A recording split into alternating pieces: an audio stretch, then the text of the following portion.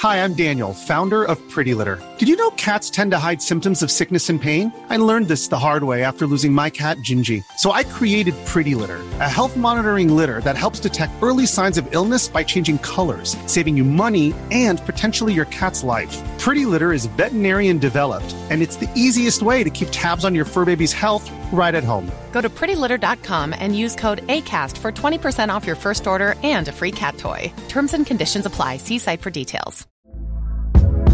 Hey there, it's Michelle Norris. I'm host of a podcast called Your Mama's Kitchen. When I travel, I'm usually looking for a way to find a taste of home when I'm not at home. And one of the things I love to do when I am at home is entertain. And Airbnb allows me to do that. When I was in California recently, I rented a house that had a great kitchen. And when we were sitting around the table, we were all thinking, we're in someone else's house. Someone could be in all of our homes as well.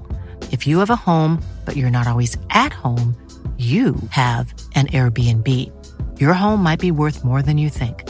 Find out how much at airbnb.com/host.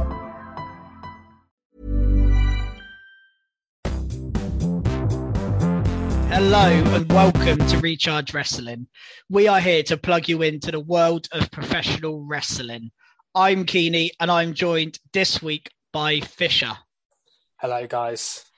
Yeah, so it's a two-man pod this week, and we're just going to go through the week in wrestling, WWE, NXT, and AEW. Yep. We would normally sort of a news section, but there's not too much news this week, so we're just going to crack on with SmackDown to start with. And obviously, we've already done the WrestleMania Backlash review show, so if you haven't checked that out, go check it out on YouTube or in your podcast feeds. So there's a lot of WrestleMania Backlash related stuff on SmackDown we won't cover. Yeah, because there's not really much point in going through stuff that happened before the pay-per-view. Exactly. But with WrestleMania Backlash stuff aside, what did you take from SmackDown? It was like there was a couple of really good things. There was I've been very, very critical, and in fact, it was my skip mark, I think, last week of the Sheamus, Ridge Holland, New Day feud in general. I said, where is it going? There's just roll-up finishes. It's been going on way too long. But last week, if that was a conclusion for it, which I hope it is, it was a very good conclusion. A really, really fun tables match, which we don't see tables matches all that often either, especially just on TV, on SmackDown. And they just had a real banger of a match. 4 really good guys, to be fair. And what I really liked here is the use of Butch coming out from under the ring as well to sort of help them. And then in the end, they put Xavier Woods through the table, didn't they, with Sheamus and Ridge? Yeah. But yeah, there's just a much more fun match. There's a white noise on the apron at one point. Kofi used Sheamus's move as well, the 10 beats. Yes, he did. Yeah. So there's some really cool spots in this match. It was actually a really, really good match. I was quite impressed. Especially SmackDown recently hasn't had much good wrestling on it. It's had some okay promos and storylines and angles, but this was a good match for a TV match on SmackDown. Yeah, I agree. I think you're right to say this kind of better than what they've been producing match-wise, match quality. Yeah. I don't think the match quality's been there for a few weeks, probably since Mania actually. But I thought this was a really good one. And like I said, just a bit of fun. I know they're feuding, but I'm not particularly invested in the feud, and it was just a nice, fun match to watch. Enjoyed every minute of it, really. And like you say, the Butch under the ring thing was quite cool. I mean, you were critical of Butch.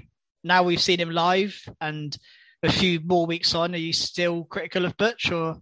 Yeah, I mean, look, it's just because I love Pete Dunne, I think, more than anything else. And to see him just sort of doing silly stuff rather than wrestling isn't great. But I think the last couple of weeks, obviously the stuff they did on the live shows in the European tour was really good.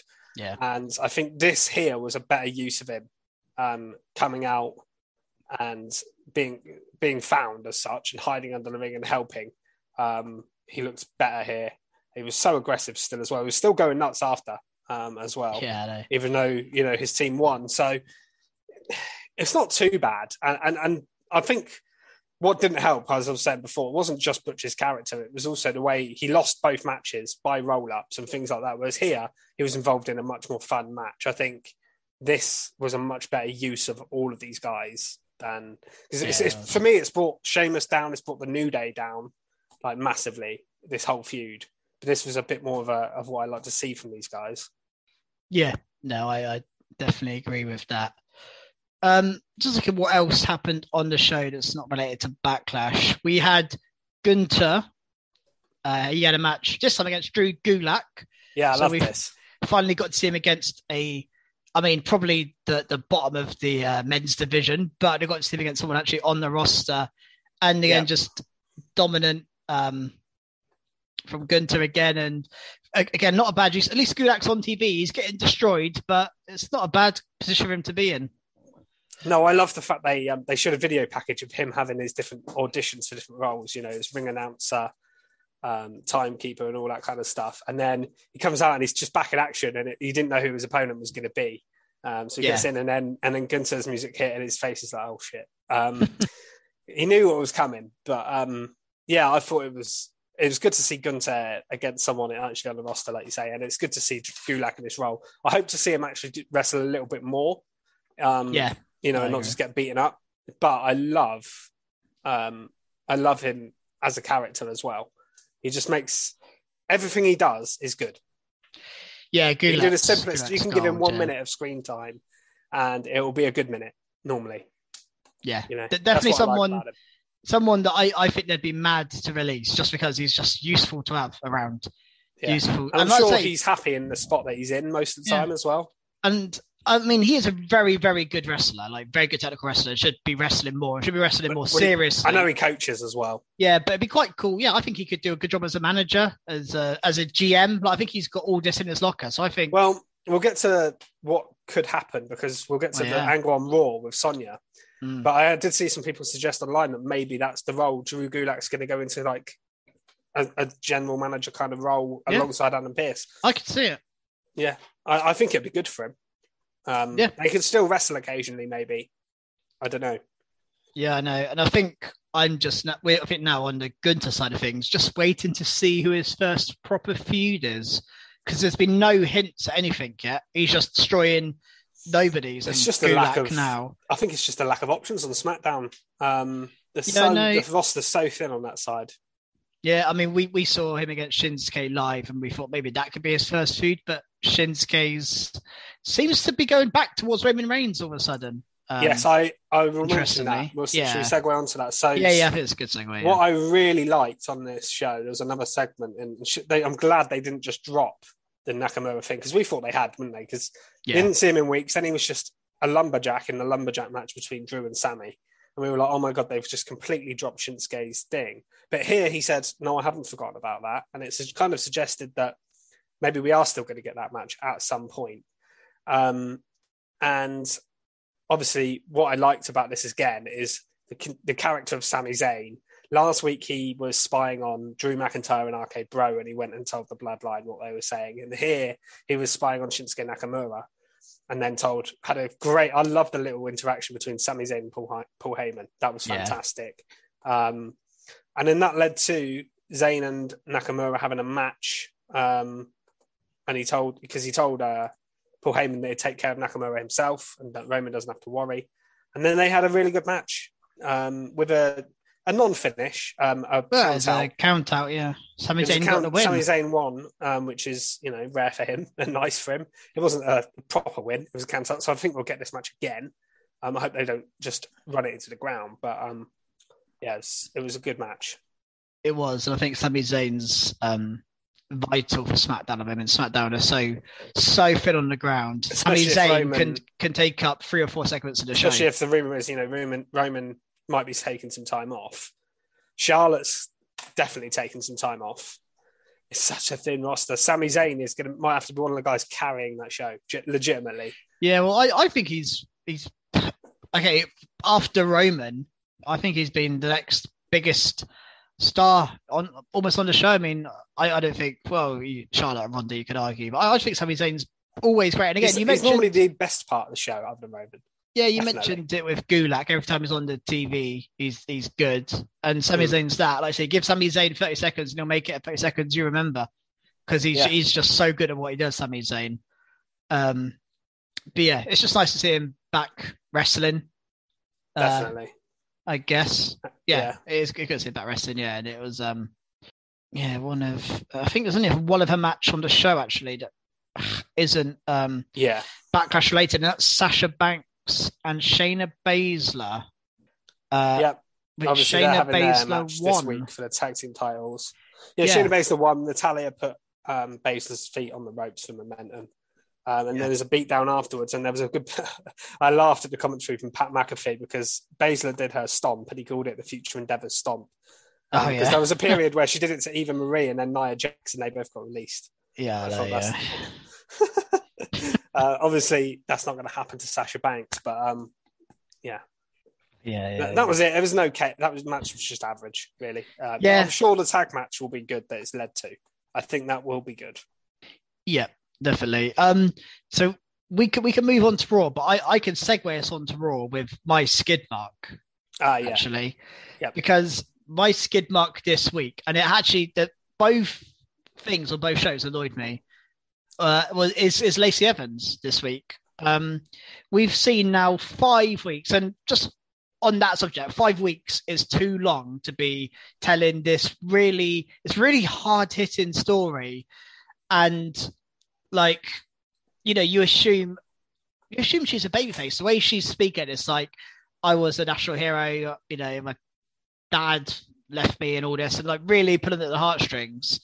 And then on SmackDown, really strangely, they go to Samantha Irvine in the ring, and she's like, "Oh, Lacey Evans wants your respect and applause." And I'm like, "Oh, that's a weird thing to say." Like, for a face, like, you don't usually hear that. Like, someone is asking for respect. That's like a heel thing to do. Yeah. And then she comes out, kind of celebrates with, well, one guy in the crowd at least, and he kind of steps up. And then we see the segment again, or the chapter 5 of her story on Raw.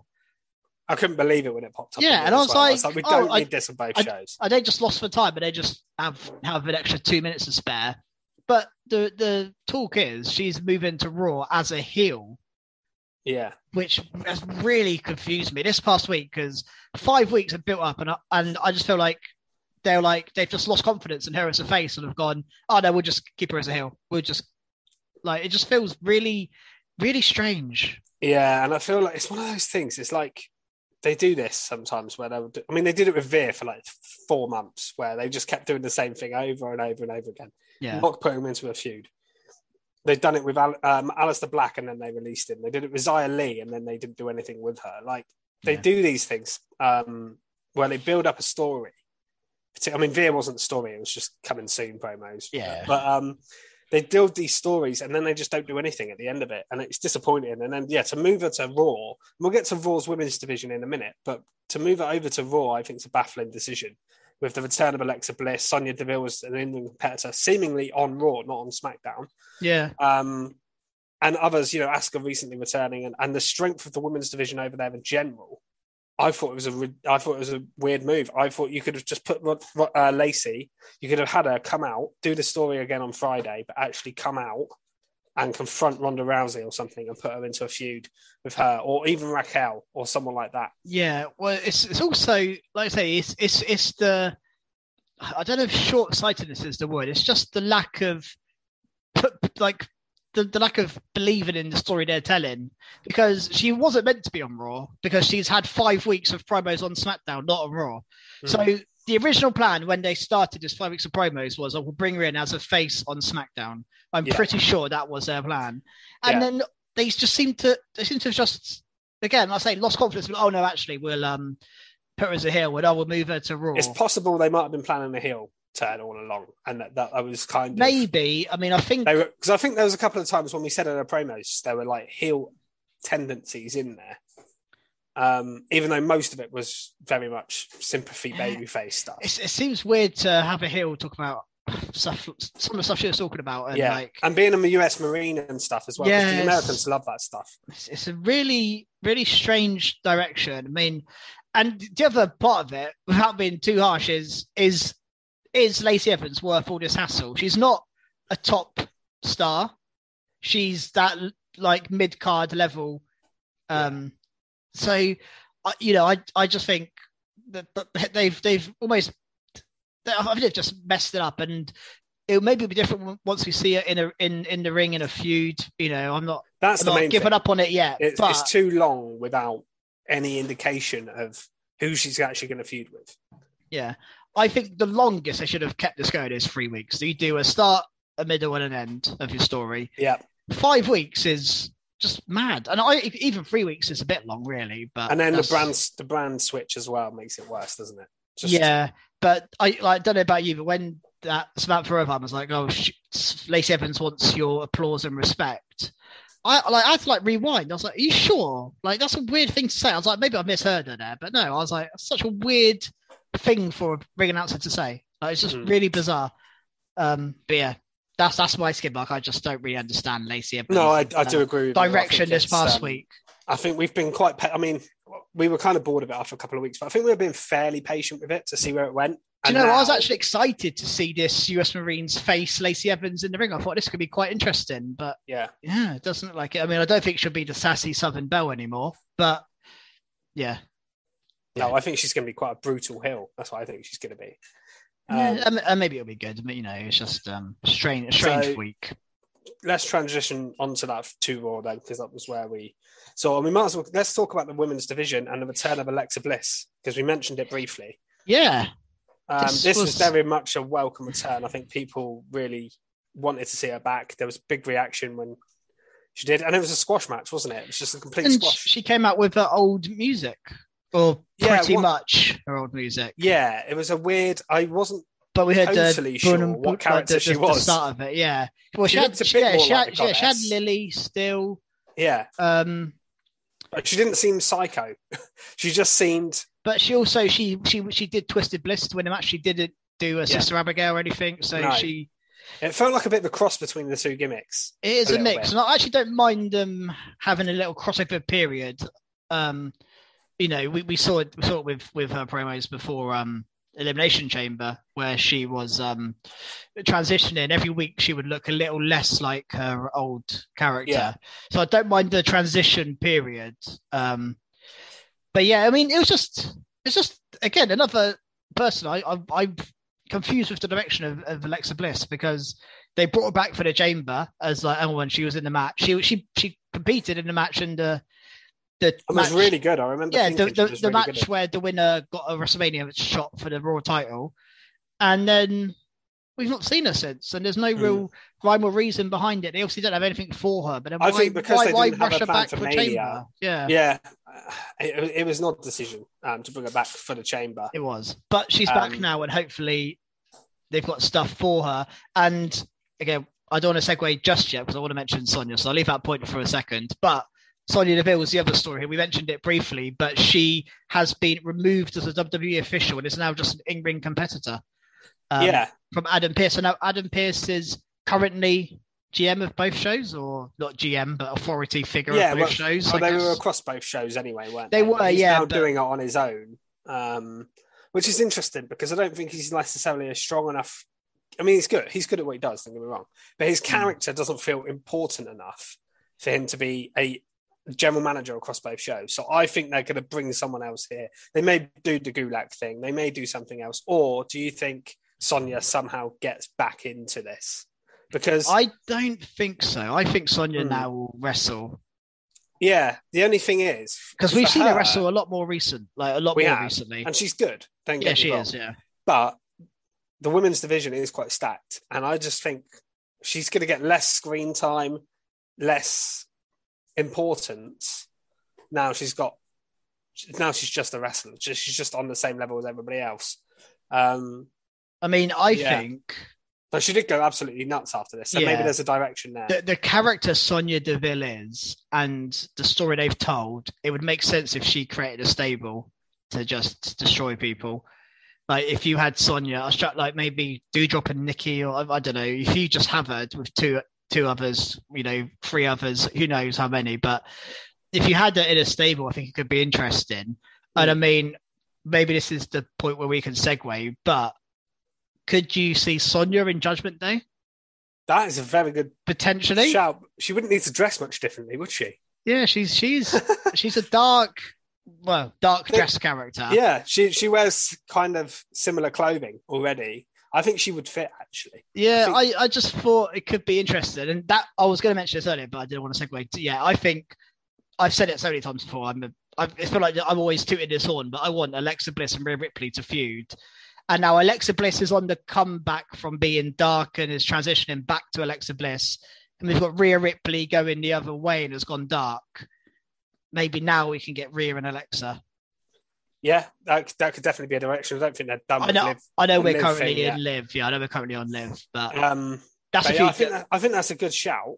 Yeah. And I mean, we might as well segue on to the Judgment Day stuff then. Yeah, amazing. And what was more interesting about this from Edge is at the end of the promo before Liv comes out, he clearly says, and the commentary mentioned it in the match as well, we're not done recruiting here.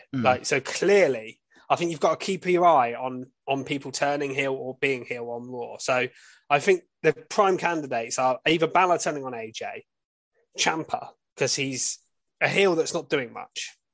I think there's Sonya Deville going crazy after the match is actually a good shout. Yeah. And I think there's 3 or 4 people. Every time you look at someone now, I think you can think, yeah. And he also, quite interestingly, Edge mentioned, I'm the reason your favourite tag teams split up. Because obviously Rhea and Liv split up but do you think that's hinting as well, maybe towards someone from a tag team joining and turning? That could even be Balor turning on AJ, to be fair, because I can see Balor and AJ being a tag team for a short amount of time and Balor turning on AJ. I think that might be a bit of foreshadowing as well as talking about Rhea and Liv. I think there could be a double meaning to that. I think Edge knew what he was doing with that line. Yeah, I mean, Edge is one of those characters. He doesn't do things by accident. He knows exactly what he's doing at all times, Edge. So you've got you got to believe that. I mean, I just thought this whole segment was cool. We finally got to hear from Priest. I think that's the first time we've heard from Priest since he's joined Judgment We've heard Day. him a little bit, but it's been more Edge, hasn't it? It's Edge. And he'll say a line or so at the end. But then we got Rhea. They're all on the mic. But also Edge has I thought Rhea. Yeah, he's got Rhea's hair. He's got Rhea's hair. Maybe we should have Priest get it as well. He looks pretty cool, Edge. He does look cool. Yeah, he looks. But again, I mentioned it before. I think when you character changes drastically, you should change your music, change your moveset. And I think your appearance should change as well. And I think Edge has done all of those things. So, yeah. And Rhea, I thought her promo here was better than most of her babyface promo she's cut on the main roster. Yeah, well, it makes complete sense. The way Rhea dresses, everything. I think everything about her screams heel, but she's been a face basically the whole time. Even on NXT, she was face for basically a whole run. Yeah, she was. I remember she was a heel on NXT UK for a long time when she was a dominant champion. Yeah. And she did have a brief heel run in NXT, I think, as well. But a lot of the time, for a long time, she has been a face. Screams heel. And that obviously led to 2 matches, didn't it? Yeah, I mean, Judgment Day had the first third of this show almost, didn't they? Yeah, they did have a lot of it. Everywhere. So you got Rhea versus Liv first, which was decent enough. Liv got a really good code breaker off the ropes for a near fall, but Rhea won. We talked about submission finishes with Edge winning with the submission, and we got it again here. Rhea win. She's used that move before. Yeah, she has. I can't remember what it's called. I did know the name but she didn't use the riptide here. She used the submission, and Liv tapped. So again, using submissions, I can see Damian Priest adding one to his moveset as well at some point. Don't think he has yet, but and then we got Balor versus Priest after, didn't we? Which ended in a DQ. Yeah, and we'll get to that because my skid mark is actually related to that. I don't know. Should I talk about that now? Yeah, you might as well go on to it now, and then we can. So I think the last few weeks, and a few other people have noticed this, high-profile sort of Twitter accounts and the stuff that I've seen. I've talked about how WWE has been better with its finishes recently. Less count-outs, less disqualifications. Still do roll-ups and things like that, but roll-ups are pins. They're finishes at least. Yeah. But DQs, they hadn't had any for like 2 or 3 weeks. And then on Raw, they went the other way, and I think we got 3 on one show, which for me is at least 1 too many. You can't do 3 on one show. So you got this match here between Balor and Priest, which was a decent match, but I don't think it needed to end in DQ. Rhea got in the way, and then spear from Edge.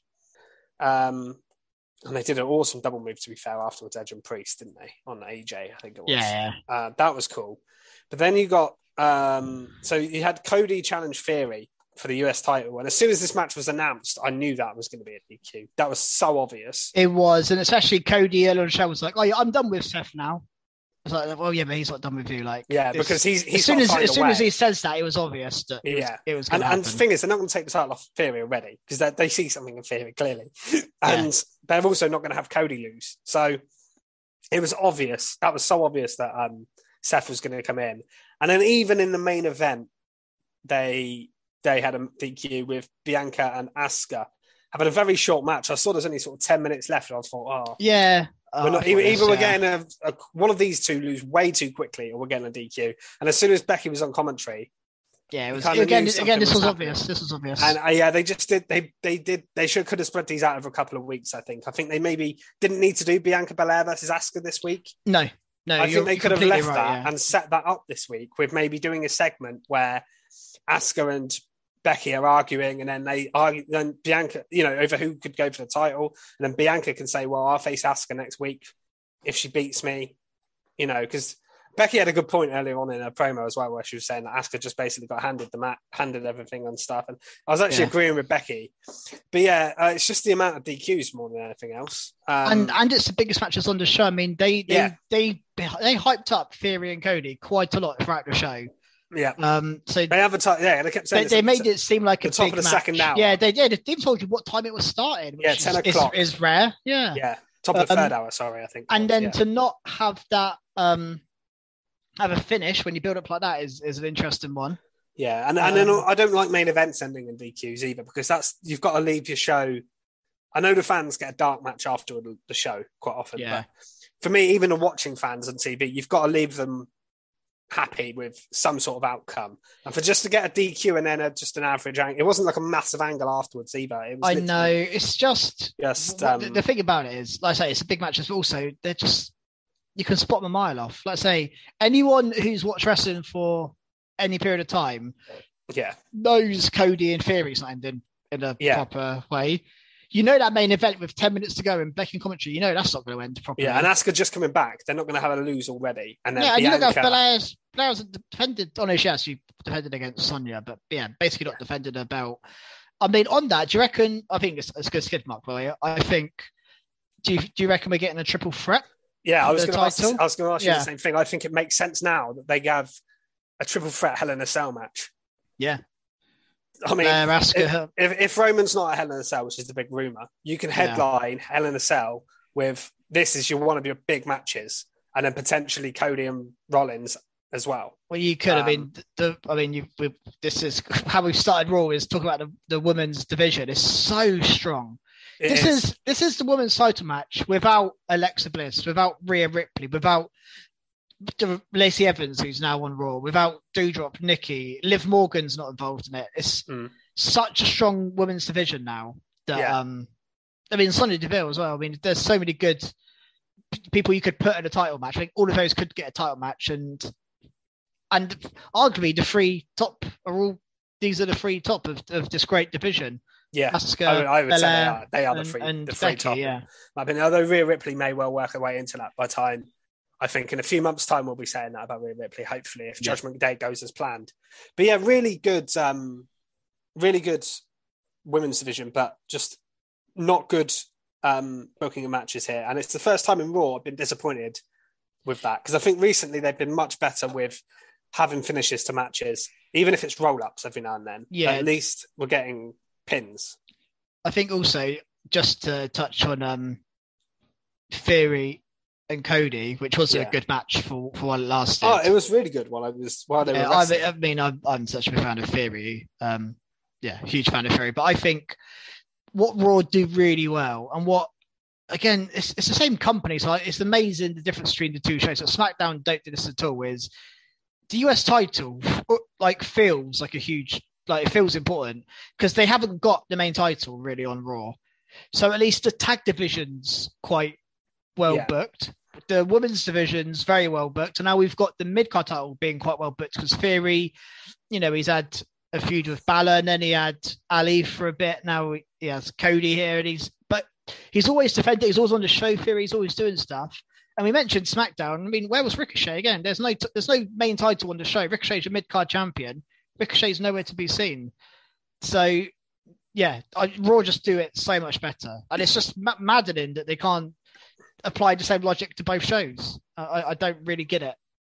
Yeah, I've got a feeling we might get Ricochet. We're talking about Gunther's first feud. I've got a feeling we might do Gunther v Ricochet. Yeah, I'd be happy to get a belt on Gunther ASAP. And then you just put the belt on him, and he can just have him beat people up for every week. I think it'd be great. Yeah, not that Ricochet has done okay with that title, but yeah. Well, the thing is with Ricochet is it's not a slight on him at all. Because I think, and especially watching him live the other week, I think he's absolutely amazing. But they don't think he is. They clearly, there's something with Ricochet. They will not. It's the promos. Because they never push him. They push him a little bit and then stop completely. They never, like you were seeing with Theory, like he's getting a proper push and just don't get out of Ricochet, do we? No, he wasn't on the Mania card. Or Priest before, or whoever's US champion tends to be a bigger deal than the IC champion. Yeah.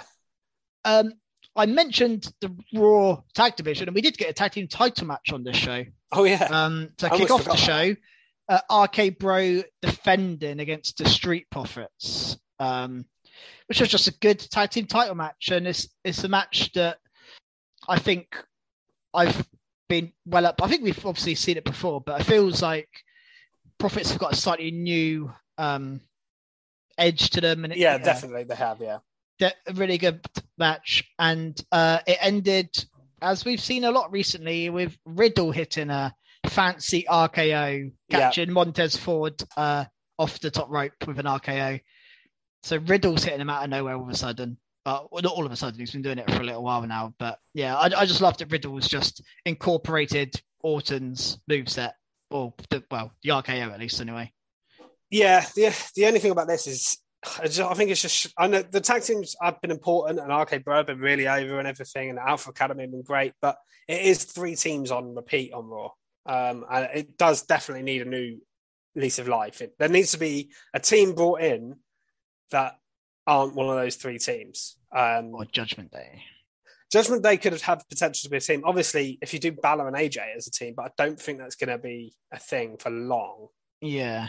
But I mean, you've still got obviously the Dirty Dogs and the Mysterios, but they've been involved in other things and stuff.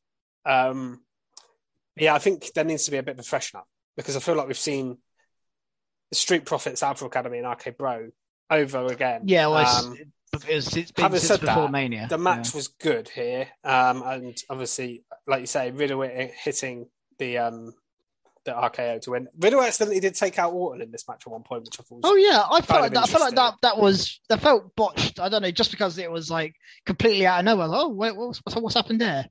But maybe that means something down the line.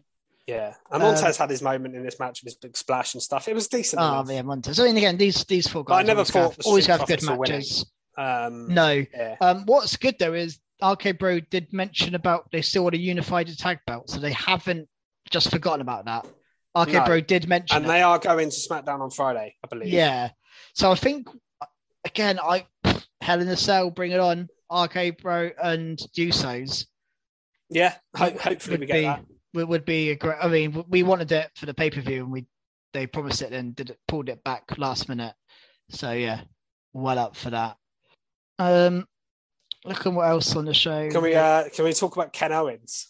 Oh yes, yeah, go for it, Ken Owens. So this is, I mean, I love Kevin Owens anyway, as you know, and I really enjoy Elias or Ezekiel as a performer as well. Elias' younger brother. Everything they did here again it's just brilliant. Again, it's just comedy gold. So there was just a little segment backstage, and KO just said he's going to bring in his brother. He's talking to Chad Gable and Otis. Gable was saying that basically he's got scientific evidence next week that he's going to reveal that Ezekiel is Elias, and Owens was excited. He's like, I'm going to bring in my brother tonight to face Ezekiel. I'm going to bring in Ken Owens, and then they have a match. KO comes down in a grey wig. He's dyed his beard grey. And what I loved as well is about this is he got in the ring. They started chatting, and then Owens revealed he was Kevin Owens all along, and Elias, Ezekiel actually seemed shocked. Yeah, it just popped me. Yeah, it is. He's it like, is great. Kevin all along, and he's like, whoa. And it was really good. And then, the match never happened. We got a 3-on-1 beat down with Alpha Academy, just standing there, and then Chad Gable just doing thank you. And there was a big shoosh. Did you see the big shoosh sign in the background? I don't remember it, no. But yeah. As this was going on, there was like 10 people with the word, like a letter each, just like loads of O's. And that's it was amazing, really good. Yeah. I mean, I wonder whether this cool. goes to the pay-per-view, whether this is a TV feud. I mean, you could put it in the pay-per-view because it's Kevin Owens, but... Yeah, I don't think... I've got a feeling it won't. I think this is just a filler thing. Yeah. Or whether, Alpha Academy get involved and then you have a 6-man, maybe, if you can get someone with Ezekiel. Yeah. I've heard some hilarious suggestions online that they should bring back Damien Sandow as Elias, because he looks a bit like Elias. Oh, yeah, and Damien Sandow can play that comedy role. Yeah, that would be a good shout, actually. Sandow and then it's proven that he's actually Ezekiel's brother. I think it'd be well funny. It wouldn't be a long time thing, but just for like a week or two would be well funny. Yeah, that would be good, actually. Would be good. What else do we have? We had the VIP lounge with MVP and Omos, which Lashley gate crashed. Yeah, not a lot to this, but obviously it's setting up a big match for next week in the steel cage. So I don't think we're getting this at Hell in a Cell. We're getting it in the cage next week, which I think is a good move. This is a match I think you need on a pay-per-view for the third time. No, I agree. I think it's a big Raw match, though. It's cool. Yeah, and again, we mentioned last week, but we had Cedric involved again here. He came down to try and prove himself to Omos and MVP, and then Lashley took him out. Again, at least he's getting some TV time. It's not like an amazing use of him, but... That's exactly it. I don't know where Shelton Cedric's Benjamin too is. talented to be sat there doing nothing. I'm surprised they've not involved Shelton in this at any point. But I guess, how many times can you run back a combination of Lashley, Shelton, and Cedric? I feel like they've been linked for so long now. I just think I think I said it before. Just move Cedric to SmackDown. So I think he could get decent TV time. He's good on the mic. He's good in ring. I think he'd be a good person to move over. Yeah, that does all make sense, really. Get him away from Lashley and just get him doing his own separate thing, because he is good on his own. He doesn't need to be involved in the Hurt Business to be relevant, in my opinion. No, I don't agree with you. Veer Mahan beat Frank Loman. Yeah, he beat Wardlow from Wish, didn't he? Yeah. Looks like it looked like Wardlow, but it wasn't Wardlow, obviously. Yeah, and there's 2 other matches I think on the show which are worth mentioning, but probably a quick one. We had Sasha and Naomi beat Doudrop and Nikki. Interesting they did this match here, because we mentioned Doudrop and Nikki might be doing something.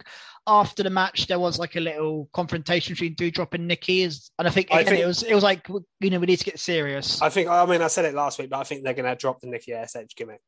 I think that's where they're just. Do you reckon they could drop the Doudrop name as well and give them both proper wrestling names? Yeah, because they're both Nikki Cross and Piper Niven, and they they've both got kind of stupid gimmicks really compared to what they were. Doudrop's is just a name. It's just a name. Yeah, it is. Whereas Nikki ASH is more her character and not being serious. And I think we're definitely getting a more serious version of Nikki, which I'm definitely all for.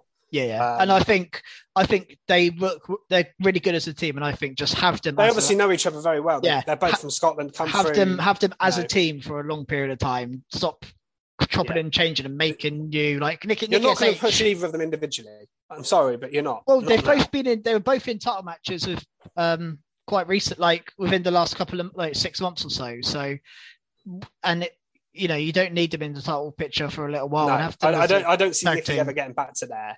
And Doudrop maybe one day, but I don't think with the Raw Women's Division the way it is, I don't think it's going to be anytime soon. So having them as a strong heel tag team makes a lot more sense to me. And you can use them eventually to maybe beat Sasha and Naomi, and have Sasha and Naomi will break up at some point. That's inevitable, with one of them turning heel on the other. Yeah. So the predictable route is Sasha turning heel like she always does, but Naomi joining the bloodline and going heel would be also excellent. So you could go either way on that one eventually. But so you need I feel like there needs to be a couple more strong tag teams, because really you've got Sasha and Naomi, you've got Natalya and Shayna, who are not that strongly, and then you've got these two. I would like to see Are Carmella and Zelina still a team? I'm not sure. Again, that's another heel team. There's 3 heel teams. Yeah, the last time we saw them, they were helping. I'd very much like to see. I mentioned this before, but Kaden Carter and Katana Chance called up as like a underdog babyface tag team. I think would be a really good tag team to put on the main roster. Yep, 100% agree with that. I think they're both again, really you don't need to break them up and push them. Just have them as a tag team. Yeah, just like literally, just have a tag team. Just have a tag team. It's not hard. It's fine to do. You do it with the men. New Day had been together for 8 years. Well, the Viking Raiders, like you're never going to have them separate. Yeah. That's the team. You know that. That's fine. Yeah. There's a few. And also on the show, don't think we've mentioned yet is we got a Ciampa and Ali match. Oh yeah, I forgot about this. But special guest referee of The Miz. Yeah, so this was really weird because it was after the women's tag. They were on the ramp, Sasha and Naomi still, and then The Miz's music hit, and I was like, yeah, I know. like, what's he doing here? And then, so he comes down in a referee's outfit, and I was just well confused what was going on. And then, obviously, we got Ciampa and Ali, and it was obvious what was going to happen here. Well, it's also interesting. We assumed the feud was Ali v Ciampa. Yeah. But this tells me the feud is Ali and Miz. Yeah, and they've already had a match or two, haven't they? And Ali was I thought he was feuding with Theory for a bit as well. Ali's been kind of knocked about left, right, and centre. He's just feuding with everyone. He did a really weird thing on, I don't know if you saw his video on Twitter the other day. No, I've not. No. It was addressing the United States champion Theory, but he was dressed as, he had like 10 different characters. He was wearing wigs and things, and he was doing different voices. There was like a news report of him. It was good stuff, but so it's always good for good content. I feel like he's kind of feuding with like 3 people at once, really. It's kind of interesting. I hope this is going somewhere, and I'm not just going to have him like keep losing because he wants to go. Yeah, not massive on a special referee. That I'm not never been a big fan of special referees unless there's a legitimate reason for it. This one felt a bit random. They can be. I mean, they did mention that Miz Theory sorted out with Mr. McMahon for the Miz. So at least they did explain it. But yeah. And that's all I had from Raw. I don't know if you've got anything else. No, I think that's it. I think it's time to move on to NXT. Yeah, NXT. And I mean, as it should be called, it was women's night, wasn't it? Because every match had a woman in it. Yeah. Every match. Well, the only men who wrestled on the show were Grayson Waller and Andre Chase. Yep. Really interesting to do this, and like not they didn't proclaim it, they didn't tell us it's be a women's match, they didn't even make a big deal about it on the show. And that's what I like about NXT is it's not even a big deal for them to do this, because we mentioned a couple of weeks ago there was 24 women featured on a show, on an episode a couple of weeks ago, and it is quite normal for NXT to just put, obviously not this many women's matches on, but to have 3 or 4 on a show is quite normal for them. So it didn't feel any different, really, to a normal episode of NXT. Honestly, I didn't even notice until after the fact. And I kind of looked back and I was like, hang on, was there not a men's match on the show? And I was kind of, there wasn't one at all. No, it was very strange. Yeah, I mean, what stood out for you? I will say, obviously, I think the main event stood out as the match. I thought that was an excellent match. It was superb, and Natalya and Cora Jade. Now, the best Cora Jade we've seen. Yes, and I think Natalya showed how good she is here. Excellent main event, and I've seen so many mixed thoughts on the finishes. I've seen some people say they loved it, some people say they hated it. What did you think on the finish?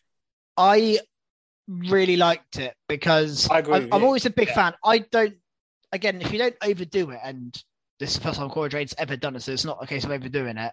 I'm fine with the babyface fighting really hard the underdog and they just pass out because they're too proud to quit. Yeah. I'm all for it. And also... And Natalya embracing her after. Yeah, that's the key thing here, is Natalya afterwards... Well, she earned her respect. I think that's fine. And I think it's almost better than her just winning, like, by fluke or whatever, which is what Cora Jade's done in the past, is roll-up wins. Just roll up, yeah. Yeah, so for me, her losing, but almost beating Natalia and passing out, not actually tapping out, tells a much better story than her just rolling up Natalia and getting a win that will be forgotten about next week. I feel like Cora Jade has got a big future in the women's division. I feel like she is already. They're doing a breakout star tournament, but I feel like she's been the breakout star the last few months in the women's division. Yeah, she's the one they clearly have a lot of plans for. And this match, like I say, was just really, really good. I thought it was an excellent match. And again, it just goes to show the strength of bringing these people down, because this match has put over Cora Jade more than the putting her in a title match, that fatal four-way title match they did at the last takeover or whatever it was called. Yeah, and it's main, and the thing is, it main events an episode because it's against Natalia, and who is a big deal, you know. So yeah, people will take notice of Cora Jade now. And I wish Krusty was on here because he's been the biggest critic of Cora Jade and her wrestling. But this was, I don't think even he can criticize this one from Cora Jade. I think it was a really, really good match. She had an awesome bit where she did a knee strike and a tornado DDT where she got near full, noted a couple of moves down. A stomp off the top rope. I don't think I've seen her do that before. She may have, but I don't remember it. She also got Natalia in a sharpshooter at one point, which was again really cool to see. Yeah. Cool. We saw a few sharpshooters this week. Yeah, we'll get to that on AEW in a minute. But yeah, I thought that was the standout, obviously, match from the women's matches on NXT. Yeah, I think it was. We actually opened with a tag team title match, NXT women's tag team title match. Sorry. Yeah. Which is interesting to throw this new team or Chu and Roxanne Perez in with into a tag team title match straight away. Probably the predictable result. You're not going to have them lose the belts yet. No, I was a little bit surprised Roxanne took the pin here, but I know. I feel like they're still building to her maybe winning that breakout tournament. And I don't know why the way to have her do that is to lose, but I feel like they might. I mean, she is only 20 years old, isn't she? I think it's fine to kind of like to do with Cora Jade. Cora Jade doesn't necessarily win all the time, but she's getting improving. better and she's involved in storylines constantly. Yeah, I'm surprised they did it this way because I thought they would have Roxanne in the tournament first. Toxic Attraction cost her the match, and then then they go to the tag team match after. I don't think they needed to do it here. I would have rather this week they done, because the tournament started this week, they done Roxanne's match this week, had her lose because they cost her, and then next week you do the tag team title match. That's the way around. That made sense. But to me. maybe they're doing it as obviously, and maybe they want Roxanne to win the tournament. Mandy was involved in this match, and you win a title shot if you win the tournament. So maybe they're going to have Roxanne win the tournament and challenge Mandy to get revenge. Yeah. So either way works, but obviously Roxanne has to win the tournament for that to work. Yeah. I think, and that means beating Nikita Lyons, by the way, who is also one of the other big stars that they push hugely on NXT. Yeah. I mean, let's get into that then. We had the first two matches, and Nikita Lyons is through. She beat Ariana Grace. Yeah. It's just for the main event, that one. It wasn't anything special, but Grace got more offense in than I was expecting her to here. And the match was okay. It was nothing special, but she now goes through and she faces Fallon Henley. I think it's them two against each other next round. It is, yeah. She beat Sloane Jacobs, who I think they said was 19, very young. Yeah, she's the youngest competitor in the tournament. I think Fallon Henley may have been the oldest, actually. She's 27, I believe.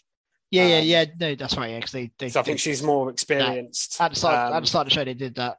There's a couple of these people that really break out in terms of they've been with NXT a while, and Fallon's one of those. Yeah, I mean, Lash, Fallon, Nikita Lyons all had quite a few matches on the card. But I thought, out of these four women, by the way, that breakout we've seen so far, I thought Fallon Henley was the most impressive. I thought she looked really good, actually. Yeah, I think she is. I think she's pretty good in the ring. Obviously, she's been hanging around with Briggs and Jensen for quite a while. but we haven't seen her. We've seen her wrestle. I think she's wrestled Elektra Lopez, maybe. Yeah, I think they did a mixed tag match once as well. Yeah, this was a good showing for her. I thought she looked good here. I thought she would win because, like I say, Sloane Jacobs very, very young. But yeah, so yeah, Nikita versus Fallon next week. I don't know if it's next week, just in the semis, which I'm pretty sure Nikita's going to win. I mean, maybe they do a final of Roxanne v Nikita. I think that's the final it should be. 100%. Yeah, I mean, you got Lash Legend, but we don't want to see Lash Legend v Nikita Lyons. I don't rate Lash so far, to be honest with you. I don't rate her in the ring. I'm the same. Well, again, we've seen her before, but do you rate Alba Fire in the ring? This was the second match I was going to talk about in terms of being really good because she is Kaylee Ray or Alba Fire is fantastic, and I actually think her new presentation works. I was going to say I actually quite like her new name. Alba Fire is quite a cool name. It's actually decent. She's got new music, new presentation. Her finish is now called the Fire Bomb, which probably works better than the KLR Bomb. KLR Bomb. Yeah. And then she did an awesome senton.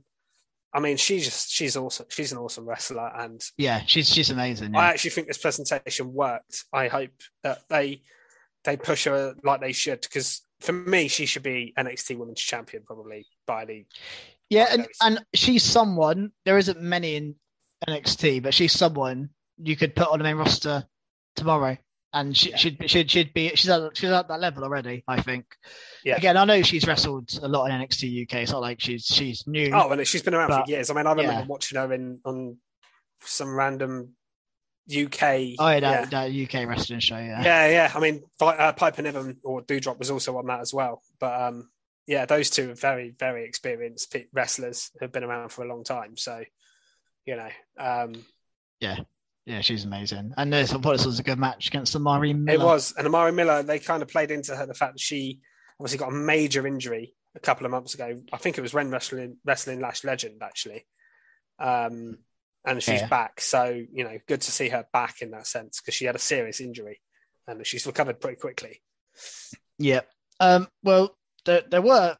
Actually, before I was going to move on to a kind of promo segment, but there was one more match. Let's just cover off all the matches first. Yeah, we might as well go through it. We had the mixed tag match from out of nowhere. Did you think you'd be seeing Sarray and Andre Chase as a tag team? I kind of liked it here. Although Bodie Hayward dressing as Sarray was a bit weird. Yeah, I did enjoy...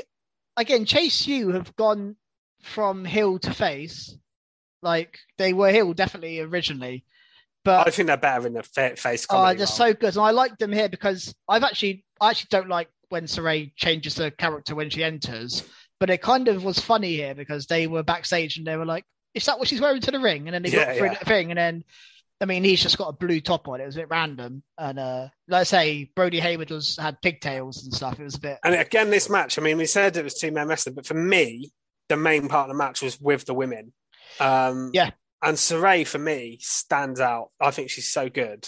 And her drop kick to Waller out of the ring, and he really sold it. Oh, yeah, that was amazing, yeah. That was a great sell-in from him. And there was also Tiffany did a dive onto Bodie Hayward as well. So they did wrestle the men a bit here. Yeah. And I thought they both looked impressive.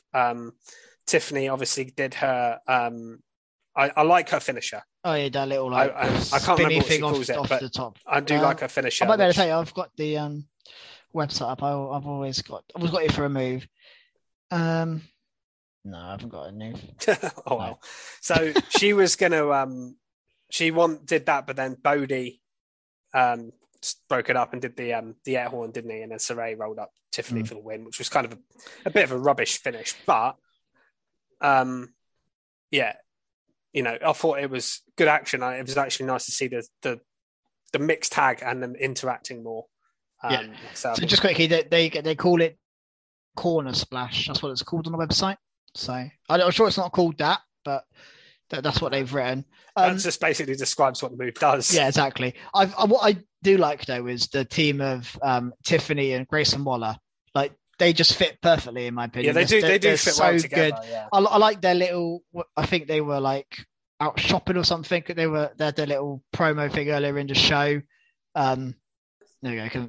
We can see it now, Fisher. Yeah. I just with the new background. I just got the lights. You descend into darkness. I know. I just realised it was getting darker and darker. and I thought, let's quickly do the lights. Yeah, but yeah, this team is great, and they like their characters just fit really well together. They're both being their old characters still, but just it fits so well them two together. It does. They're both very unlike. I mean, Soraya Andre Chase is a bit random, but I was into it. Here. I was into it. Yeah. Into it. So let's move on to sort of storyline bits. Yeah, should we mention Joe Gacy? I know you don't like him massively. I was hoping the feud was over. Well, he invited Bron Breakker to join his movement. Interesting. And he had his two disciples with him. I am interested to see who they are. They didn't get revealed here, which I was surprised by. I mean, I think it was Krusty said it last week. I know what you're going to say, yeah. Grizzled Young Vets. I think it's them as well. That's who I think it is. Yeah. Because one side bigger than the other as well. And I was like, oh, that's like Gibson, that's James Strick. I was like, in my head, I was like, I think I know who they are. So I'm convinced it's them. I think it's them now as well. I was hoping they were going to reveal them here. They didn't. But yeah, they will certainly be better backup people than Harlem was, to be fair. Yeah. And I think that they can obviously offer more in ring and also can help out on the mic. Joe Gacy is pretty good on the mic, but I think Zach Gibson's amazing on the mic. So, he is. Yeah. If it was them, I'd be all for it, for definite. I thought this was all okay. I just don't like they left him. There's too much of this kind of stuff on NXT where they kind of kidnap people and leave them in places. God, I mean, let's move on to Legado and Tony. I do like D'Angelo. this feud, but this was interesting for these two, wasn't it? Going at it back and forth. Just like, I mean, I'm assuming this a 6-man tag is the end goal here. Probably. And it's a 1-on-1 next week, isn't it? I just wish we don't really know how good Tony D'Angelo's two are yet, because we've not seen them. I don't know wrestle. anything about them. We've seen them attack, but we've not seen them wrestle. I do love the interactions between Escobar and D'Angelo. They feel like proper. It does really work, and they're both kind of heel. Like Escobar's not particularly I mentioned this last being week. face. Like I feel like it's not like two. It's not one bad guy, one good guy. It's two badass factions going at it. Yeah, and that's what I like about it. Yeah, I think it works. I think you need a heel in the face. It feels like something AEW would do, to be honest, in that sense. Yeah. Because AEW does that quite well, and NXT, WWE normally fall into the pattern of, right, okay, he's the good guy, he's the bad guy, but here it is just two badass factions and two leaders who want the same thing going at it, and trying to get one over each other, and it really works. I think it's really good. Yeah, me too. Completely agree. The only other thing on the show we've not mentioned, I think, is Solo Sikoa challenge Cameron Grimes, but after this is just kind of dragging on a little bit, isn't it? What's his name? Sikoa's very over, though. I will say that he is, but we had these guys in Triple Threat, and now they're all three of them are still in the North American title picture. It's a bit odd. Yeah, I'd have liked to see Carmelo move up and challenge. I also want to see Carmelo v Breakker. That's what I want to see for the title. There was one other bit just to mention where we talked about Toxic Attraction earlier, actually, and they were mocking Indy Hartwell. Oh, yeah, they're going to get Indy Hartwell. So I don't know if we're going to get maybe Mandy Rose versus Indy Hartwell. We could do. It'd be nice to see Indy doing something. Yeah, I hope so. We also just quickly, what I've just seen here, we had the Viking Raiders. They're fighting again next week, I think. Viking Raiders and Creed Brothers. Because this is a very, very good bit of action, because Damon Kemp was introduced as the new member of Diamond Mine, and of course he is Bobby Stevenson, Gable Stevenson's brother, another Olympic athlete type guy. So he fits into Diamond Mine massively. We've said that maybe Gable Stevenson can go into Alpha Academy, and they're like the NXT version, aren't they? Really? Yeah. So it makes total sense. But yes, we're getting the Raiders and Creed Brothers again next week, which will be. I'm interested to see what Damon Kemp can do, because I actually didn't know he was his brother. So I think you said you're the one that told me that. So I'm interested to see. Cause, again, we don't know how good Gable Stevenson is, because we've seen him do one suplex to Chad Gable so far. So we don't.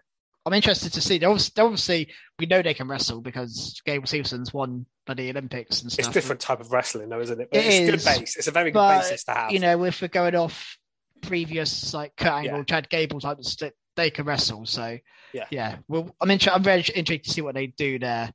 We also got some on Design Mind Surgery. We've got some weird Ivy Nile stuff. Oh yeah, where she was doing like push-ups, and I didn't really get what that was. They're just making her look good, weren't they? Because she was competing against men and beating them. Yeah, just it would get boring if they did it every week as a one-off thing. If they do it not expected Ivy Nile to be doing, but there we go. Should we move on to AEW? Yes, let's move on to AEW. And is there anything from Rampage? Just looking. There was obviously the women's tag match, but obviously that led to a singles match really on Dynamite, so not too much to say there. There was also Hook v JD Drake that led to what is going to be my top mark actually from Dynamite, which is to do with Hook and Danhausen. Danhausen leaving Hook some crisps as a gift after he shoved him away. He tried to help Hook, but and he asked him to be in his corner. What else was there? There was Riho with Yuka Sakazaki. That was okay. We had Kazarian challenge. Yes, Dan Lambert actually healing it up now, trying to get booed because he's been getting face cheers going against Sammy Guevara. But I think it's actually quite a cool match we're getting. I think it's actually Sky says on he doesn't want the title to be passed around like Ty Conti backstage, which was a bit of an over the line. Actually, and he was like, also take off that belt, Dan. He was like, I only want one belt. Yes, I like that. So good. Scorpio Sky, I love Scorpio Sky, but I think this match on Rampage is going to be really cool because they are the first tag team champions on AEW. Yeah. Kazarian and Scorpio Sky. So there is Kazarian's a good story wrestler, here. isn't he? Yeah.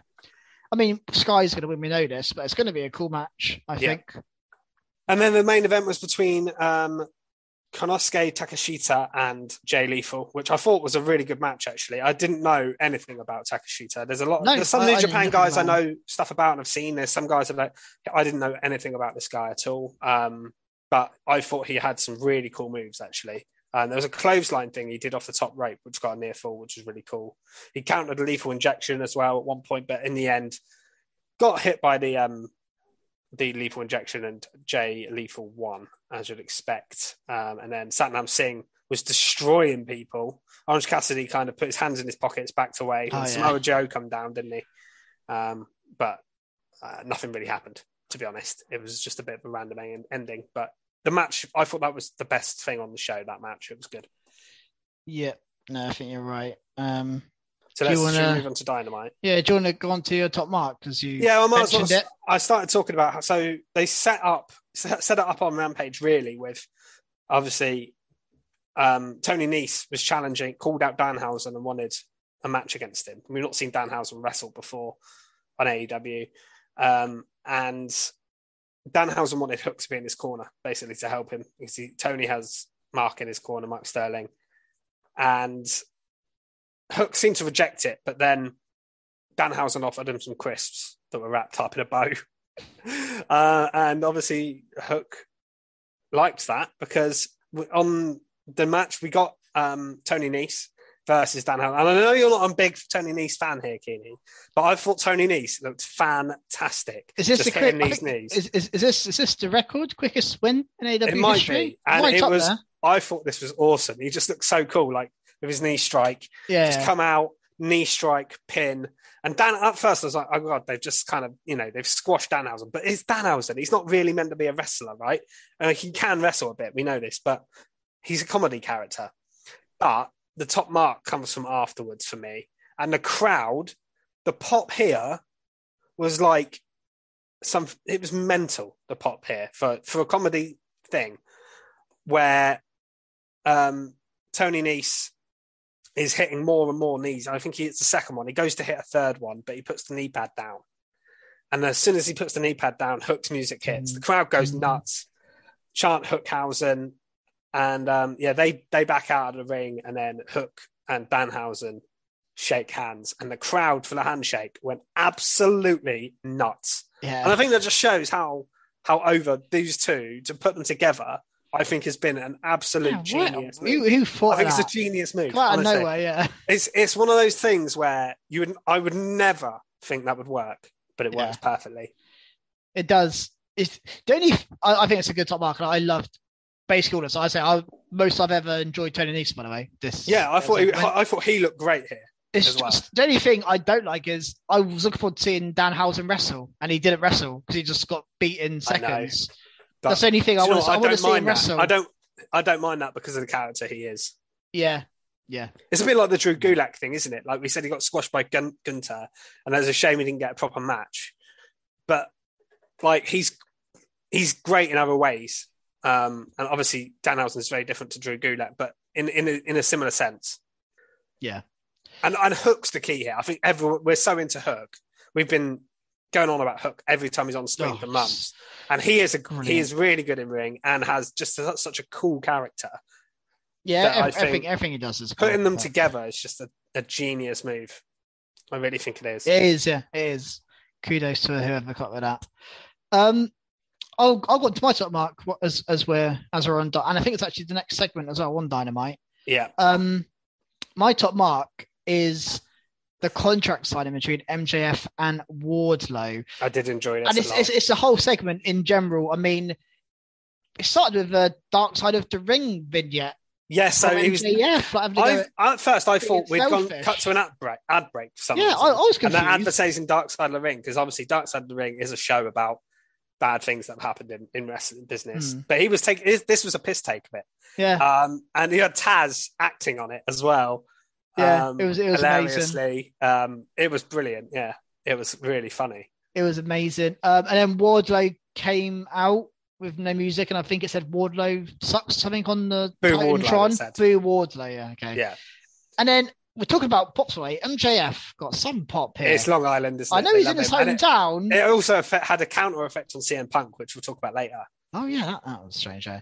But yeah, I thought the response was great. I love seeing MJF almost try and play a face to the crowd. It was so interesting to see. It's so funny, and just I don't know if I have any quotes in particular from MJF, but I thought he was just superb. And what I like about MJF is he just owns everything he does. Like he's just so good. Just maybe like I think I said before, he's just the best heel in professional wrestling. He's just insanely good at it. And so they're going to before their match, he's going to lash Wardlow, and he counted up how many times he's going to lash him. This is my favourite bit. Sean Spears' bit. Yeah, and he got to he got counted up to 9, and then he went over to Sean Spears and 10. And did he hit the old 10? The Ty Dillinger 10. We haven't seen it from out of nowhere. I loved it. Not expecting I love that callback. There were some good callbacks here, and obviously as well. Talking of callbacks, he mentioned Cody Rhodes by name here. Yeah, a couple of times. Well, he said something about him being a roller coaster or something, and then he called him the American roller coaster. Yeah, that was quite good. That was it. Yeah. And yeah, he mentioned Cody Rhodes, and then he also said, "Oh, you don't like me mentioning 2024?" And even as the guy in the back, referring to his contract running out in 2024. Yeah, I know. And Tony Khan doesn't like him mentioning it on TV. Apparently, that's actually a legit thing because MJF is supposedly. I don't know how. You never know how real this is, but he supposedly has got 2 minds. Like whoever the highest bidder is, whoever wants me more, I'm going to go. And WWE are going to want him. It is obvious. 100%. And AEW are going to be desperate to keep him. So. It's one of those things. And that was funny, wasn't it? I thought that was great. And it was clearly improvised as well. Yeah, just I think MJF, I don't think he needs a script. He could just go off on his own. He's just so good. It's unbelievable. How many times has a MJF promo been a top mark? I feel like it could be most weeks. It's just so many times. It's just insane how good he is. I can't praise him enough. And then Wardlow went to sign a contract with his handcuffs, couldn't do it, so MJF ordered him. He take them off, and it just resulted in a big old brawl, beat up all the security guards. Mark ended up going through the table, didn't he? Yeah, Mark. Mark Sterling. He gets battering, doesn't he? He's everywhere. He is everywhere. Yeah.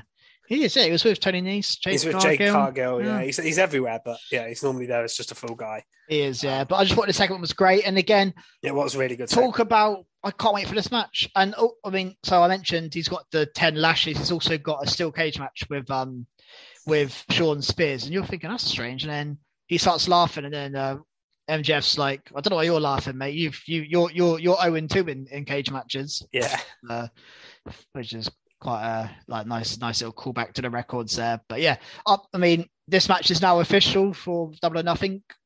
Probably the match I'm looking forward to the most. It'd be hard to top it, I think, just because the story's been so good from both, not just MJF. Wardlow's played a big part in it as well. It's been a really well told story over time. Yeah, and it's just superb. And we've got a few weeks to go, and we kind of know the next couple of steps as well along the way. So, although the only thing I will say with the lashes thing, I'm sure did he do that to Punk as well? No, I think it was Cody that did that. Cody, once. Yeah, we've seen that before though. The 10 lashes before their match. Yeah, we have seen that before. That's I think it was Cody in a match. I don't know if it's MJF. I can't remember. I feel like it was Cody though. Yeah, that's the only thing. It's been done on AWTV before, definitely. So, but yeah, you know. Should we move on to some actual sort of matches? Because we've talked about two great segments. Yeah, let's go on to some wrestling. So the opener was Shawn Michaels v Bret Hart, or Dax versus Adam Cole. But that was kind of what they were kind of billing it as. And yes, this was just a good match, as you'd expect. I feel like Adam Cole always opens the show when he's on it. Yeah, I feel like that is his music always opens, doesn't it? And the main talking point really here is the finish. There was a really good Panama Sunrise counted into a pile driver by Dax, which was awesome. But the finish itself, so Dax got the sharpshooter in, again, playing on Bret Hart. Yeah. He's just a Bret Hart, he loves him so much, yeah. Gets that in. And I thought Adam Cole would win this match, but I didn't expect what happened to happen. And that was Adam Cole actually got the sharpshooter in himself. You got a submission win, yeah. Dax tapped out. He didn't even pass out from it. Yeah, he tapped out, yeah. Dax tapped out. You tapped out. Yeah. So, it's cool. It's a really good match. I'd have loved to have seen Dax progress further, but once he was against Cole, you kind of knew he wasn't going to beat Adam Cole. It's interesting because I can't remember who he faces in the next round. Oh, it's the winner of the main event match, isn't it? Who he faces next round. But I think, again, I don't know if we've been told what happens to the winner of this tournament. But I feel like no, I can't remember. Cole is a strong contender already to win it. Yeah, in my opinion, he definitely is. I think it would have been interesting to have Dax progress. So I think that could have been really interesting. But yeah, but I didn't think Adam Cole was losing here. No, there was another match in the tournament on the same night, which they randomly out of the blue was just decided it would be. Was it just an Extreme Rules style match, wasn't it? Yeah, well, at least Darby was like, "Are you're going to want to waiver the rules for us too, because we're not going to stick to them," kind of thing. Which I kind of get. It feels a bit weird to do it in a tournament match where the other matches aren't the stipulation. It's kind of out of nowhere, and they're not like a heated rivalry. I know they're two just crazy guys. Yeah. And what did you make? Thing is, right, I was looking forward to this match. It was Darby Allin and Jeff Hardy. I love Jeff Hardy. I love Darby Allin. But there were two things I didn't like about it. Okay. First of all, it didn't feel like a wrestler. They even said they feel like stuntmen. And it felt like stuntmen doing stunts, not wrestlers doing wrestling. There was no wrestling moves in this. It was a big spot, recovery, big spot. There was no linking in between. I don't mind there being a couple of big spots, but there was nothing in between that, really. Yeah, that's a good point. Secondly, it finished on a roll-up. You have all these crazy spots and it finishes on a roll-up. I never like that. I've criticised the match before recently for doing the same thing. It's not the end of the world, that, at all, by the way. And I do think it protects, obviously, Darby Allin in defeat, who... I was thinking, who are they going to have to take the pin here? Because Darby doesn't lose very often. Not clear. Yeah. And Jeff Hardy is Jeff Hardy. He's still... you feel like he needs... A new big star, I actually thought Darby might win, by the way. I thought Darby might win. Yeah, I would have probably gone that way if I was... So for Jeff to win by roll-up, I think was a little bit of a cop-out. But that was my criticism. But I will say the spots they did do, were really, really good and mental. I mean, the one from the top of the ladder. Hardy on the side of the steps was mad enough like that. Yeah. But Darby's one is absolutely mental. Yeah. Absolutely insane, because I think even Jeff was like, by the way, I'm not doing that. Yeah, well, Jeff was like, I'll do it. Jeff tried to catch him, and he tried really hard. Like when Darby fell, he got up and tried to basically move him away from the side of the steps, because Darby had no control of where he was landing. Darby, I'm sure, he knows roughly where he wants to land, but his body was heading towards the edge of the chairs. I think Jeff tried to grab him to push him back into the middle of the chairs, but it's absolutely mental. Darby Allin. I say it. I feel like I say it every week. I always praise him, Jeff Premiers, and I'm always going to say Darby Allin is mental. Absolutely. Yeah. He is. There's no doubt about it. But yeah, I mean, the spots I loved, but you are right. The finish was odd, and there wasn't. I feel like they just did too much. I feel like they did a bit too much without there being anything in the middle. I just thought it was. Yeah, and I wonder whether this match they could have built a rivalry on because this was the dream match, wasn't it? Darby and Jeff. Yeah, we've probably said since we saw Darby Allin, him and Jeff Hardy would be good because he's basically a Jeff Hardy. And they didn't build to it, and it ended on a roll. We might get it again. It seemed a bit rushed, and you could have done more. I feel like we might get it again one day. Maybe a few months down the line, I'll do something proper more with it. Maybe. And interested that Jeff advances as well, because I actually think there's way more to do in the tag division for the Hardy Boys rather than the Jeff singles run. Yeah, and Darby, I actually think it's the wrong decision. Yeah, I think you would have had Darby and Adam Cole next round. It would have been quite cool. I mean, Jeff with Adam Cole's quite cool as well. That is a cool match. Yeah. I just thought, I don't know if Jeff Hardy on a singles run is what you want right now. And again, maybe he loses next round and that's his singles run over. But I mean, again, we saw the Undisputed Elite come out at the end and kind of stared him down. Yeah. I mean, I think I'd rather see the Hardys v the Bucks over Cole v Jeff Hardy. But I think that's what we'll get. We'll lead to maybe the Bucks cost Jeff the match. Yeah. And we still get, I reckon at Double or Nothing, maybe we get the Bucks and the Hardys. Yeah, maybe. I think that's what we'll probably get, to be honest. That would be amazing. And talking of tag team matches, this wasn't a tag team match, but it's leading to a tag team title match, I think. So we've got Ricky Starks and Jungle Boy on this show. Yeah. With the FTW title on the line. And the main thing to take away from this, it was, first of all, good match, as you'd expect, between these two guys. Both really good. Near falls from a spear, and then Swerve comes down. There was quite a bit of interference. But my main takeaway is I think they've been a little bit teasing a heel turn within Jurassic Express for a while. But here, I really felt like it stepped up a notch with Christian and Jungle Boy. I thought Christian was turning here. Because he kind of stayed in the ring, didn't he? And was turned around to look at Jungle Boy. Was really distraught after the match. Luchasaurus wanted nothing, didn't really get involved. And I think there's going to be a split and turn coming here somewhere. I'm just wondering, is it going to be Christian or is it going to be Jungle Boy? Because I thought it was going to be Christian originally. Yeah, so my prediction would be that Christian turns heel. He costs Jungle Boy and Luchasaurus the tag titles, and then we get a Christian Jungle Boy feud. Yeah, that's my prediction. Yeah, and maybe you put the belts on Red Dragon or whoever. I know they're not necessarily going to be involved in this tag team. Maybe it's not going to happen now. Maybe you put them on Keith Lee and Swerve because it feels like they're involved in this. Yeah, and then you got Ricky and Powerhouse Hobbs as well. I think we're going to get a triple threat tag team match. I just don't feel like those other two are proper teams. I don't know if they would put the belts on either of those other two. With the Hardys, with FTR, with all these tag teams. I don't think it'd be a long run if they did, but it'd be weird to put it on two singles guys as a team. I mean, and if you're going to do that, you'd go for Danielson and Moxley, wouldn't you? Or you'd go for I don't know. It just the two teams who were out there with them. I just don't think they're tag team champion worthy. I do agree with you in a sense. I think with their tag division as it is, I think it'd be a strange choice. Yeah, I do agree with you in a way. But who knows? Maybe. But yeah, I just thought that was an interesting little bit at the end.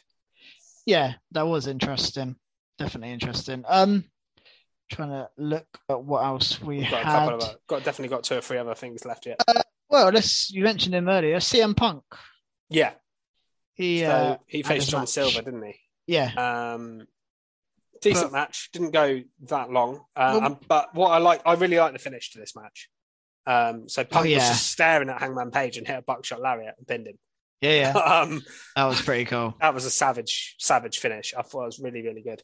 And then afterwards as well, the little promo and Punk, saying, I will make you shake my hand, and puts his hand out, and Page just puts his middle finger up and walks off. I feel like the rivalry's heated up a little bit the last couple of weeks. It has, but I feel like they are taking turns to be heels, and I don't think that's the right way to go. Because last week, I don't remember Adam Page's promo it was a bit heel, and then Punk was very heel here. I thought he come out in that jersey. Yeah, I think they played into the previous storyline of MJF where he got booed. Yeah, didn't he? Yeah, and the fans haven't forgotten that, obviously, and we're booing Punk here. But then Punk kind of played on that, whereas I don't know, it's not really relevant to this story. That's the problem. I actually don't think either should play a heel. I think you should just have two guys who are desperate to win the title and just going at it. I mean, maybe that's what they're trying to do, because I don't feel either of them has everything else going on this card. There's a lot of big feuds on this card. I don't think you need to have this with a face and heel. I just don't think it's the right decision to send either of them heel yet. No, I agree. I don't actually think either of them are turning, though. I honestly don't. No, but they both do something a bit heely every week. So one will do, and then one will do something. It's felt like that in the last 2 weeks. Anyway. So maybe next week Page does something a bit heely, and then it's like, it's just a bit confusing. Yeah. No, I get you. I do get you. A couple more things then from the show. So there's the Jericho Appreciation Society promo. The victory speech. One of them, I can't remember which one it was. It was one of the old 2.8 guys. Angelo. Some weird stuff at the start about saying, you don't want to see me. You don't want to... I can't remember what it was, but it sounded like really weird and sexual. Oh, yeah, Menard. What's the... Something Menard. Matt Menard. Daddy Magic, he's called. Yeah, that's it, yeah. He was like, do you know what gets my nipples hard or something? yeah. He was like, being a part of the greatest faction in the world. So, okay. That was it. And then Jericho, with a good line, it was just like Jericho 216 says, "I just burnt your face." I know. That was funny. I popped for that bit. But what I really thought was interesting here is obviously the Blackpool Combat Club. I knew we were going to get this feud at some point. I think I said this at the start. It makes sense for the sports entertainers to feud with the proper wrestlers. Yeah. It makes and the stars sense. In this in this ring right there. Well, Jericho mainly on his side, to be fair. But yeah, I mean, that's the only thing. Jericho Appreciation Society isn't that strong in terms of performers compared to Santana, Ortiz, Kingston, Moxley, Daniel. It's more about numbers. It's a bit of a mismatch. Garcia is good though. But it's also now 6v5 against Jericho Appreciation Society. Yeah, but I feel like the match is gonna, unless Kingston doesn't wrestle. Maybe Kingston won't wrestle or something. Didn't he? I feel like we're gonna have a 5-on-5 match or something. And also, it'll probably be like a stadium stampede or something, won't it? Or it'll be something like blood and guts or something. Yeah, I actually heard this on another podcast, so I'm not going to take any credit for this. But interestingly, the reason the whole Jericho and Inner Circle broke up was because Santana and Ortiz didn't want to be in the background. And I feel like they're already in the background with this really new Kingston group again. So that's the only thing here. They've not gained anything from this feud, which I thought was the whole point of it originally in the first place. That is true. I feel like they've really played on... what I did like is they played on, obviously, Mox and Kingston's history here. And that was the reason Mox come out, and he comes out first. I thought that was very he got a big pop, didn't he, Moxie, as well? He got a proper reaction. And then the others come down, and then obviously they were outnumbered for once. I thought it was really well done, actually. I really enjoyed that. And I'm excited for that match if it happens. I just think that you could have a mad match. Like I say, Stadium Stampede would be perfect. Just have them fight everywhere. Yeah. Like I say, I just think it would be a great match. Like I say, it's a really fun match to watch, won't it? Yeah. And then there was one other thing, really, from Dynamite of note, which was Jamie Hayter versus Toni Storm in the Women's Owen Hart Cup match. Wasn't too much to say about it. Yeah, this was a match I wasn't actually sure who was going to win. So I thought Tony was definitely going to win. The only reason I wasn't sure was because they have mentioned that if they both win, the next round would be Jamie Hayter v Britt Baker. But they might do that match in this thing. They might have Britt Baker cross Tony Storm here. Then you do Baker and Hayter, and then something happens there. I thought they might do that. So I was half expecting Jamie Hayter to win. I don't know why. Really, I really thought they were going to be able to Tony and Britt. I don't know who's going to win that though. That one is hard to call. I'm thinking Tony, but I'm not sure. Britt, you can never rule out Britt Baker. She's like the queen in AEW. She is still there. Well, yeah, she's still on their TV best the most. Woman, like Thunder Rosa still barely gets a look in, even though she's champion. Jade Cargill is coming close to Britt Baker's level, I think now. But yeah, I do agree with that. I still think Thunder Rosa's level below, personally. Those two. Well, I think it's more presentation. I don't think she's a level. Yeah, no. I mean, in ring, I think she's better than both of them. To be honest. Yeah. So I do agree with that. But as a top female star to hang your company on, I think she's not quite at Cargill and Baker's level. But half of that, I think, is due to their booking of her more than. Yeah, they've made a mess of her, and again, she's still not really doing much. I mean, we got a bit of hype with her and Serena Deeb. Yeah.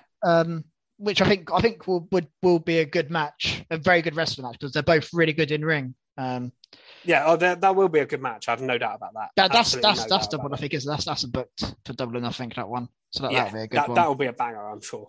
But the build to it hasn't been great so far. It's been okay, but again, they don't do. It's the opposite of NXT. There, we were just saying how many women they put on that, how much screen time they give their women. AEW does the opposite of it, and that's always going to happen, unfortunately. Basically, and by basically I mean always have just one women's match. They'll very rarely have a second. They'll never, and it's just it's a bit formulaic. What's our one women's match this week? And it's normally the shortest match as well. 9 times out of 10. Sometimes they give it a main event, and they do give it a proper good match. They have every now and then, but it's rare. It is a bit of a shame because I think there's some good people there. It is, and I'm surprised they can't get Jade Cargill on Dynamite very often, like wrestling. Yeah, she only ever wrestles on Rampage. It feels. Jade Cargill. Dark Elevation, yeah.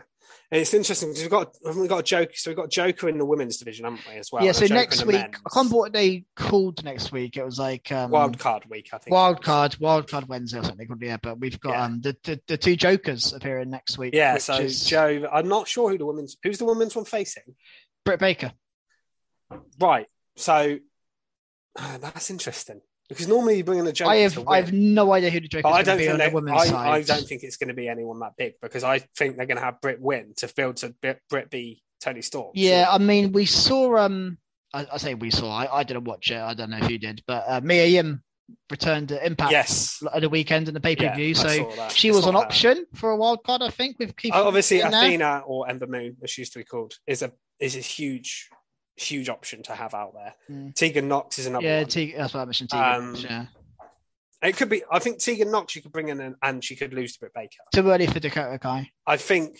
Yeah, it can't be Dakota Kai. Yeah. I think. Or Candice LeRae because I think if you brought in Athena and she just lost to Britt Baker straight away or something, it would be a bit weird.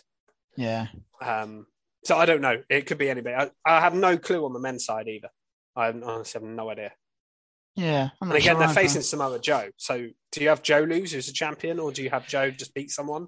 Well, the thing with Joe is you could have he is kind of in a feud. So I always think you can get Joe a loss in the first round by having Jay Lethal get involved. Yeah, that's probably what will happen. That's how and then Joe can have his Ring of Honor title match and not involved in the tournament. So yeah, that's a way to do Joe. Even Baker, you could have Tony Storm cross Baker if you wanted to do that. But yeah. No, I think that's pretty much it, isn't it, from AEW? Yeah, I think we've covered the whole week in wrestling. Yep, pretty much done. So follow us on Twitter at Recharge Wrestle if you're not already. If you're listening to the podcast, check out our YouTube channel, Recharge Wrestling. Subscribe there, like our videos, etc. Interact with our polls on Twitter. I've been doing quite a lot of those recently. Also follow Robot Republic at Robot Republic _, who the podcast network we are a part of. We will be back next week, I think, as normal. And then I think the week after that is Double or Nothing week. So we may have a special coming up there. So we're going to have loads of content. Soon? Wow. It's the 29th, I think, or the end of this month. So yeah, soon. Wow. Can't wait. Obviously, we've got your My GM series on. I've been watching that every day when the videos come out. So keep an eye on that. Really great content. Yep. We've got obviously other stuff that we do on the channel. So look out for all our content, and we'll see you next week. Cool. See you next week, guys. Bye.